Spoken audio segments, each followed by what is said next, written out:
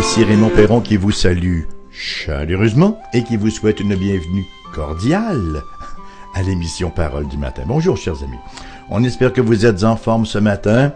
Nous allons parler d'un sujet fort important ce matin dans notre poursuite de l'étude de l'épître de Saint Paul aux Romains.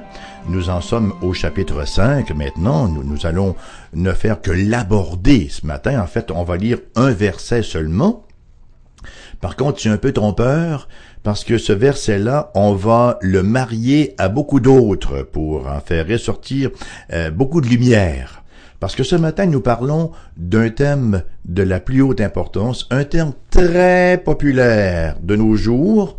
C'est plus qu'un terme, en fait, c'est un concept, c'est une réalité qui s'appelle la paix. Tout le monde parle de paix. Pas beaucoup de monde qui la trouve, cependant. Il n'y a pas beaucoup de paix dans le monde présentement. On se fait exploser à qui mieux, on se lance des propos virulents, vitrioliques, on se jette des invectives au visage et il n'y a pas beaucoup de paix. Pourtant, tout le monde parle de paix. Tout le monde aspire quelque part à la paix. On veut la paix et, comme on dit souvent, on est même prêt à faire la guerre pour avoir la paix. La paix, la sainte paix, dit-on. Laissez-moi la paix. Alors, on va parler de cette paix-là ce matin, et nous allons en parler par le biais du verset 1 du chapitre 5 de l'Épître aux Romains, qui se lit comme suit. « Étant donc justifiés par la foi, nous avons la paix avec Dieu par notre Seigneur Jésus-Christ. » Voilà le verset qui va nous occuper aujourd'hui, un verset qui traite de paix. En guise d'introduction à notre réflexion de ce matin, j'aimerais vous lire le récit de la naissance du Seigneur Jésus-Christ que nous retrouvons dans l'Évangile selon saint Matthieu, chapitre 1, les versets 18 à 25, quoique nous nous concentrerons premièrement d'abord sur les versets 21 à 23. Mais laissez-moi vous lire l'ensemble de la péricope, donc, les versets 18 à 25 de l'Évangile de Matthieu, chapitre 1. Voici de quelle manière arriva la naissance de Jésus-Christ. Marie, sa mère, ayant été fiancée à Joseph, se trouva enceinte par la vertu du Saint-Esprit. Avant qu'ils aient habité ensemble, Joseph, son époux, qui était un homme de bien, et qui ne voulait pas la diffamer, se proposa de rompre secrètement avec elle. Comme il y pensait, voici, un ange du Seigneur lui apparut en songe, et dit, « Joseph, fils de David, ne crains pas de prendre avec toi Marie ta femme, car l'enfant qu'elle a conçu vient du Saint-Esprit. Elle enfantera un fils, et tu lui donneras le nom de Jésus. C'est lui qui sauvera son peuple de ses péchés. » Tout cela arriva, afin que s'accomplisse ce que le Seigneur avait annoncé par le prophète. Voici, la Vierge sera enceinte, elle enfantera un fils, et on lui donnera le nom d'Emmanuel, ce qui signifie Dieu avec nous. Joseph s'étant réveillé, fit ce que l'ange du Seigneur lui avait ordonné, et il prit sa femme avec lui. Mais il ne la connut point, jusqu'à ce qu'elle ait enfanté un fils, auquel il donna le nom de Jésus. Alors, c'est un récit qui est tout à fait saisissant, qui est rempli de lumière, qui, en fait, bouillonne d'espérance et de promesses. Emmanuel, Dieu avec nous. Tu lui donneras le nom d'Emmanuel, Dieu avec nous. La jeune fille sera enceinte, elle enfantera un fils et on lui donnera le nom d'Emmanuel, ce qui signifie Dieu avec nous. Remarquez que ce n'est pas une prière dans le contexte d'ici. Emmanuel, Dieu avec nous, c'est une affirmation. La venue du Christ Jésus, c'est l'accomplissement de la prophétie. Dieu l'avait promis, prophétisé, et cela s'est réalisé. La grâce divine qui, si vous me permettez l'expression, sollicite ou s'assure, devrais-je dire, de la coopération de Marie avant sa conception et également de la coopération de Joseph après sa conception. On se souviendra quand l'ange du Seigneur apparaît à Marie qui est toute émerveillée, saisie, ébranlée même, à l'annonce qu'elle serait enceinte alors qu'elle n'avait point connu d'homme. Et qu'en est-il de Joseph qui est aussi profondément troublé alors qu'il apprend que sa fiancée est enceinte sans qu'il n'ait eu de relation, vous voyez. Et le Seigneur lui explique qu'effectivement, le saint enfant qu'elle porte a été conçu du Saint-Esprit. En Luc, chapitre 1, verset 31, nous lisons « Et voici, tu deviendras enceinte, et tu enfanteras un fils, et tu lui donneras le nom de Jésus. » Ça, c'est l'ange qui est apparu à Marie et qui lui fait l'annonce. Donc, l'ange dit à Marie le nom que devra porter l'enfant. Il dit à Marie « Tu lui donneras le nom de Jésus. » Mais à Joseph, il va un peu plus loin. À Joseph, il lui dit « Et le nom et la raison. » En effet, au verset 21 du chapitre 1 de Matthieu que nous avons lu ce matin, elle enfantera un fils et tu lui donneras le nom de Jésus. Pourquoi? Parce que c'est lui qui sauvera son peuple de ses péchés. Tu lui donneras le nom de Yeshua. Pourquoi? Parce que le nom Yeshua veut dire Yahweh sauve, Jéhovah sauve. C'est lui qui sauvera son peuple de ses péchés. Alors voyez, la révélation va en s'intensifiant. Marie se fait révéler le nom, Joseph le nom et la raison pour le nom. On se souviendra que dans la prophétie d'Ésaïe, au chapitre 9 de son livre, le livre d'Ésaïe, nous lisons concernant effectivement la prophétie de la venue, la prophétie de la naissance du Seigneur Jésus, on l'appellera admirable conseiller, Dieu puissant, Père éternel et Prince de la paix. Prince de la paix. C'est ce que nous dit le verset 21. C'est lui qui sauvera son peuple de ses péchés. C'est-à-dire, c'est lui qui ramènera la paix entre Dieu et son peuple de croyants. Une paix objective. C'est lui qui ramènera le grand shalom de Dieu, qui est beaucoup plus qu'une absence d'hostilité, mais qui est la définition de cette relation d'intimité qu'un croyant peut avoir avec son Dieu. Donc nous revenons à Romains, chapitre 5, verset 1. Étant donc justifiés par la foi, nous avons la paix avec Dieu par notre Seigneur Jésus-Christ. Romains 5.1 nous explique comment s'est accompli Matthieu 1.21 qui dit que la Vierge enfantera un fils et tu lui donneras le nom de Jésus. C'est lui qui sauvera son peuple de ses péchés. Le privilège du vrai croyant, c'est la paix de Dieu. Paul emploie 6 mots qu'aucun des plus sages de l'histoire n'aurait pu utiliser. Nous avons la paix avec Dieu. En fait, c'est 5 mots. Nous avons la paix avec Dieu. Socrate, le grand philosophe Socrate qui confondait tous les sophistes de son temps. Platon qui a bâti, qui a érigé toute sa philosophie sur Socrate. Aristote, Cicéron, Sénèque, Solzhenitsyn, Gandhi et tous les autres, nommez-les, aussi grands ont-ils pu paraître à vue humaine, n'ont jamais vraiment donné ce message-là, n'ont jamais pu affirmer ce même message. Nous avons la paix avec Dieu, parce que c'est un grand privilège que partagent tous les croyants. Tous les grands de ce monde n'ont jamais pu nous apporter la paix avec Dieu. Bien sûr, Gandhi était un homme très bien et Solzhenitsyn, mais ils n'ont jamais pu nous réconcilier avec Dieu. Personne ne peut nous apporter la paix avec Dieu, sinon que le Christ Jésus. Et ça, c'est le grand privilège que partagent tous les croyants. Et certains, bien sûr, en ont un sens plus grand que d'autres. Il y a différents niveaux, différents degrés dans ce domaine-là aussi. Les croyants conscients du mal rémanent en eux. Les croyants sont conscients du mal qui reste encore en eux. Ils sont conscients de la guerre spirituelle qu'ils ont à livrer au quotidien. Ils sont conscients que Satan leur mène une bataille sans merci. Ils sont aussi très au fait de l'inimitié du monde, mais ils ont cette paix de Dieu. Ils se savent en paix avec Dieu. Cette assurance calme de l'amitié du Tout-Puissant, qu'il n'y a plus de séparation avec le Saint Créateur. Nous vivons, dit-on, coram Deo, c'est-à-dire nous vivons dans la présence de Dieu, devant Dieu, et nous le faisons sans frayeur. Lorsque nous sommes croyants, pourquoi? Parce que nous avons la paix avec Dieu. Une telle personne qui a la paix avec Dieu peut voir venir la mort sans crainte. La vallée de l'ombre de la mort ne lui fait craindre aucun mal, car le bon berger est avec cette personne-là, il l'accompagne.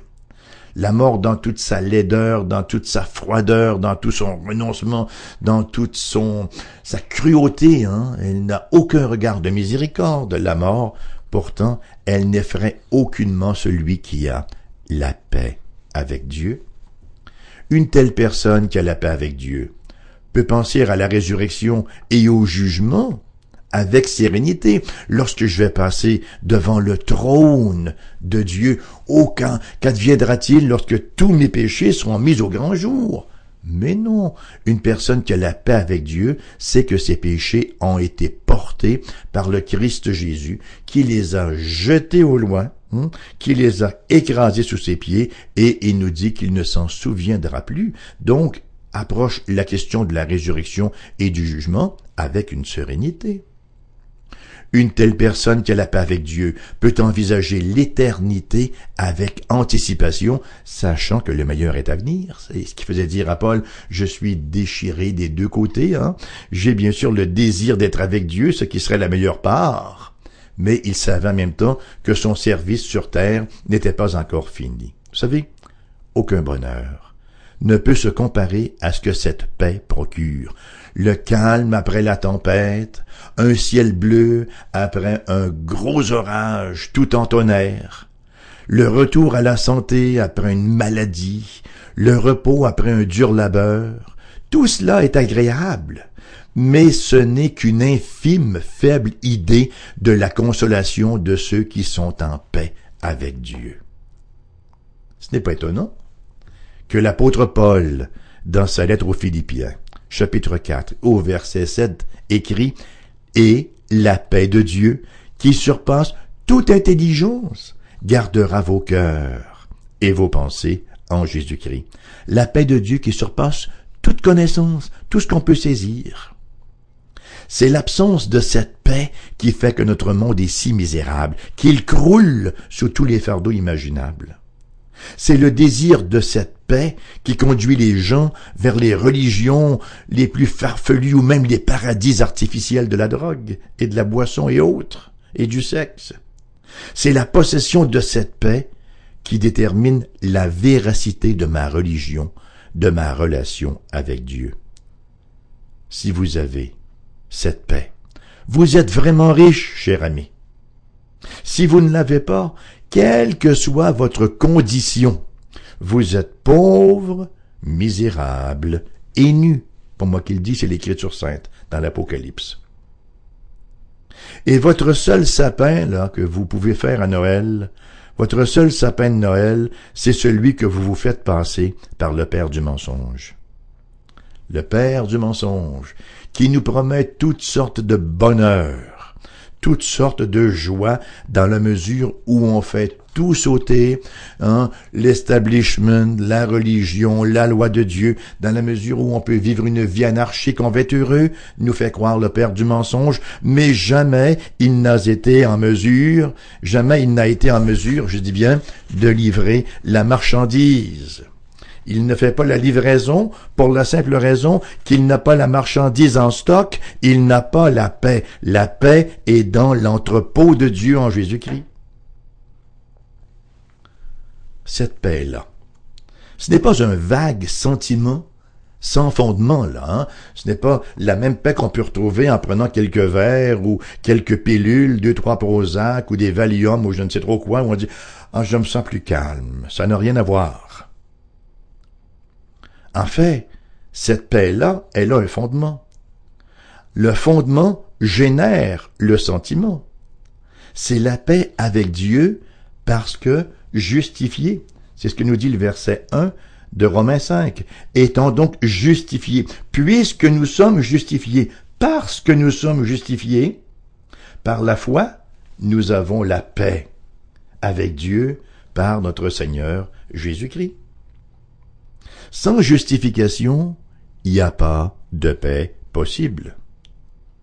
Le péché, c'est la montagne entre Dieu et l'homme. Et cette montagne-là, elle ne peut être gravie par l'homme. Elle doit être enlevée ou gravie par quelqu'un d'autre, ce qu'a fait le Christ lui-même, pour que nous puissions revenir en communion avec Dieu. Le sentiment de culpabilité lourd sur le cœur, ce sentiment de culpabilité sur la conscience doit être enlevé. Et parfois, c'est un sentiment de culpabilité un peu confus, voire un peu diffus, mais il est là. Vous savez, nous sommes coupables. Qu'on l'admette ou pas, qu'on le ressente ou pas, notre culpabilité, elle est objective, quelle que soit notre condition subjective. Le péché non pardonné, c'est l'assassin de la paix. Le croyant, il est justifié et ses péchés sont pardonnés, quel qu'en soit le nombre, quelle qu'en soit la gravité, quelle qu'en soit la répétitivité. Ésaïe, chapitre 1, verset 18. « Si vos péchés sont comme le cramoisi, ils deviendront blancs comme la neige. S'ils sont rouges comme la pourpre, ils deviendront comme la laine. » Le croyant est justifié, il est déclaré juste aux yeux de Dieu, il ne peut être condamné par la loi. Est-il naturellement un pauvre pécheur, faible, errant, déficient? Oui, il l'est. Et personne ne le sait plus que le pécheur lui-même. Cependant, il est justifié, il a la paix avec Dieu en Jésus-Christ. Est-il naturellement débiteur? Est-il naturellement en dette? Bien sûr qu'il l'est, et personne n'en est plus conscient que lui. Il doit 10 000 talents et il ne peut pas les payer, mais la dette a été effacée parce que payée par quelqu'un d'autre. Est-il naturellement passible de la malédiction conséquente à la transgression de la loi? Oui, il l'est, et personne n'est plus près que lui à le confesser, mais en même temps, il est devenu conscient qu'il a la paix avec Dieu, étant justifié par la personne glorieuse du Seigneur Jésus-Christ.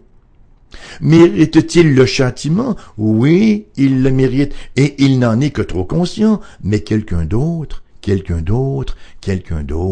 l'a subi à sa place, et ce quelqu'un d'autre, c'est la personne glorieuse, majestueuse et unique du Seigneur Jésus-Christ, qui a fait tout le travail par un sacrifice unique. Chers amis qui m'écoutez, êtes-vous justifiés? Avez-vous l'assurance du pardon de vos péchés? Avez-vous l'assurance d'être accepté par le Dieu infiniment saint, le Dieu 3 fois saint? Êtes-vous un enfant de Dieu? Où sont vos péchés? Ont-ils été enlevés pour être mis au compte du Christ, ou sont-ils encore sur votre conscience? Une paix de conscience non fondée sur la justification, c'est un rêve périlleux. C'est une illusion, c'est un leurre. Imaginez un homme en phase terminale à qui on donne des soins palliatifs et qui dit « Ah ben tiens, la douleur est partie. Est-ce qu'il est revenu à la santé? » Non. La médication apaisante, qui ne fait que soulager temporairement la douleur, n'empêchera pas la mort. Son sommeil n'est pas sain, sa quiétude n'est pas naturelle. Il en va de même d'une paix sans justification. Si c'est par des moyens artificiels, des conditionnements de toutes sortes, ce n'est qu'un leurre. Un homme qui est mentalement affecté, qui se fait une couronne en papier d'aluminium et qui considère les roches comme des diamants, qui chante, qui danse, qui rit, est-il heureux? Ben non, ce n'est que la résultante de son ignorance débile. Le bonheur, ce n'est pas un sentiment, c'est un état. Il faut que ça repose sur quelque chose de solide. La paix, non fondée sur la justification, elle est illusoire. Un homme qui se présente en cour, alors que l'accusation n'a rien à présenter contre lui, il est en paix. Mesdames et messieurs, la cour. L'homme ne s'énerve pas en voyant rentrer la cour. La paix est parfaite. Il sait qu'aucune accusation ne pèse contre lui. C'est ce que ça veut dire, être en paix, être justifié. Il n'y a pas d'accusation qui pèse contre nous. Étant donc justifiés par la foi, nous avons la paix avec Dieu par notre Seigneur Jésus-Christ, dans la mesure où nous sommes justifiés par la foi. La source du privilège, c'est Jésus-Christ. Alors le privilège, c'est la paix. La source du privilège, c'est le Seigneur Jésus-Christ. Le vrai croyant n'est pas justifié en raison de sa piété, en raison de ses œuvres, en raison de sa bonne conduite ou quoi que ce soit d'autre. Il ne peut aucunement acheter sa justification par ses prières, par sa repentance, par ses aumônes, par sa moralité. Il ne peut acheter la repentance avec aucun mérite. Comment donc un croyant est-il justifié? Comment un Dieu saint peut-il justifier un homme pécheur? Éphésiens 2, 14 nous le dit. Il nous dit qu'il est notre paix. Dieu est notre paix. Le Christ est notre paix. Pourquoi? Parce que le Christ a pris la place du croyant. Le croyant devait subir le châtiment de Dieu, mais c'est le Christ qui le prend à sa place. Le croyant devait payer une dette qu'il ne pouvait rembourser. Christ l'a fait à sa place. Le Christ a souffert pour le péché. C'est lui qui est allé encourir, subir en son corps toutes les souffrances qu'avaient encourues nos péchés. Le Christ a payé complètement la dette. Il ne reste rien, notre compte est à zéro. La facture est à zéro, bien payée. Christ a parfaitement obéi à la loi. Toutes les exigences de la loi ont été pleinement satisfaites par le Christ Jésus. Tout cela satisfait pleinement les exigences de Dieu envers l'homme.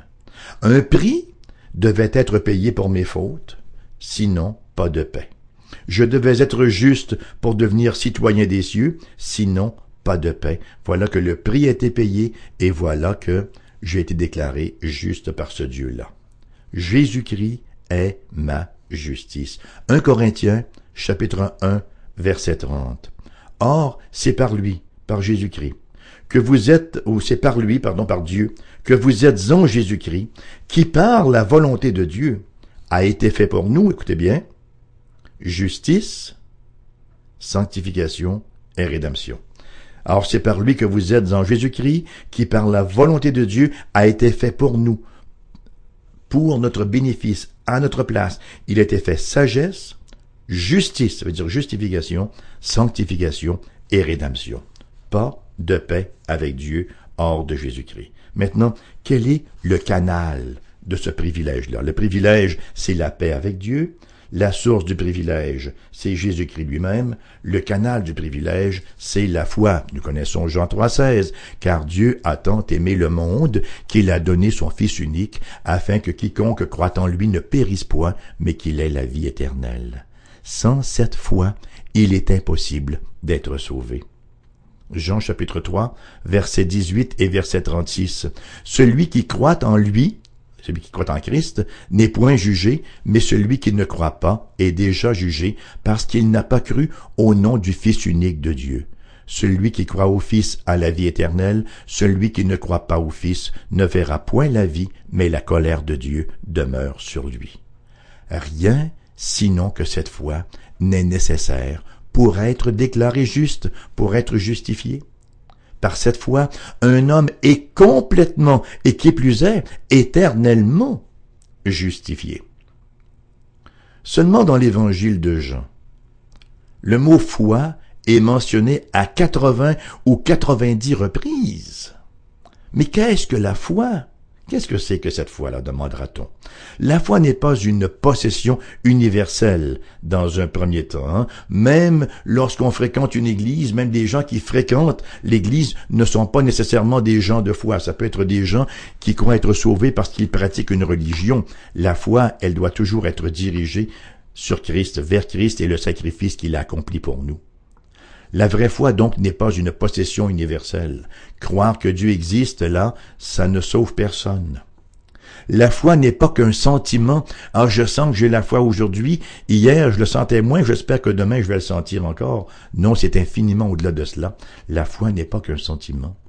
La vraie foi n'est pas qu'un assentiment non plus. Un assentiment intellectuel. Tu crois qu'il n'y a qu'un seul Dieu? Tu fais bien, nous dit Jacques, chapitre 2, verset 19. Les démons y croient et ils tremblent. Ils tremblent. La vraie foi, c'est un acte qui implique tout notre être. La vraie foi, elle devient une philosophie de vie. La vraie foi n'a aucun mérite au départ. C'est le don de Dieu. Qu'est-ce encore que la foi? C'est la main de l'âme. Le pécheur se noie, saisit la main secourable. C'est l'œil de l'âme. Il regarde au serpent et reçoit la guérison. Vous vous souvenez de l'épisode sous la conduite de Moïse, lorsque le peuple avait péché et que Dieu dit « Fais un serpent d'airain, mets-le sur une perche et tous ceux qui regarderont à lui seront guéris », préfiguration du Christ en croix. Alors la foi, c'est l'œil de l'âme qui regarde au Christ et qui reçoit sa guérison. La foi, c'est la bouche de l'âme qui reconnaît Jésus comme pain de vie et qui s'en nourrit. La foi, c'est le pied de l'âme. Le pécheur poursuivi par l'ennemi mortel fuit en sécurité en Christ Jésus. Romains 4, 5 nous parle de justification par la foi seule, hein? Celui qui ne fait point d'œuvre, mais qui croit en celui qui justifie l'impie, sa foi lui est imputée à justice. Voilà ce qu'est la foi. Avez-vous cette foi? Connaissez-vous quelque chose de cette confiance, je dirais aveugle, en Jésus? Avez-vous fait l'expérience d'avoir toutes les espérances de votre âme reposées en Jésus? Dans le temps des fêtes, à Noël, quand vous regardez la crèche, si vous pouvez encore en trouver parce qu'elles sont de plus en plus rares, que voyez-vous? Un petit Jésus de plâtre ou de cire? Ou si vous allez au-delà de l'analogie, si vous voyez un Dieu qui, dans son amour, dans son désir de se réconcilier un peuple qui puisse servir à la louange de sa gloire, s'est fait homme comme nous, a commencé par être un petit enfant, a mené une vie parfaitement juste et pourtant il y allait subir, à la place des pécheurs, la condamnation que ces derniers méritaient. Qui est cet enfant, comme le dit le chant? What child is this?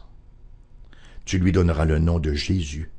C'est lui qui sauvera son peuple de ses péchés. Étant donc justifiés par la foi, nous avons la paix avec Dieu par notre Seigneur Jésus-Christ. Ça se termine ainsi ce matin. Je vous rappelle que l'émission vous revient en rediffusion à 14h cet après-midi. Bonne journée à tous et à toutes. Vous pouvez nous téléphoner 88 688 0506. Vous pouvez également nous écrire courriel.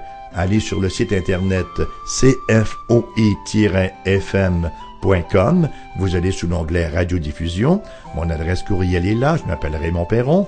Vous pouvez également nous écrire à ERBQ, casier postal 40088, Québec, QC, G1H, 2S comme dans Simon, 5. Merci d'avoir été là et j'espère vraiment qu'on se retrouve lors de la prochaine émission. D'ici là, que le Seigneur déverse en abondance sa bénédiction sur vous.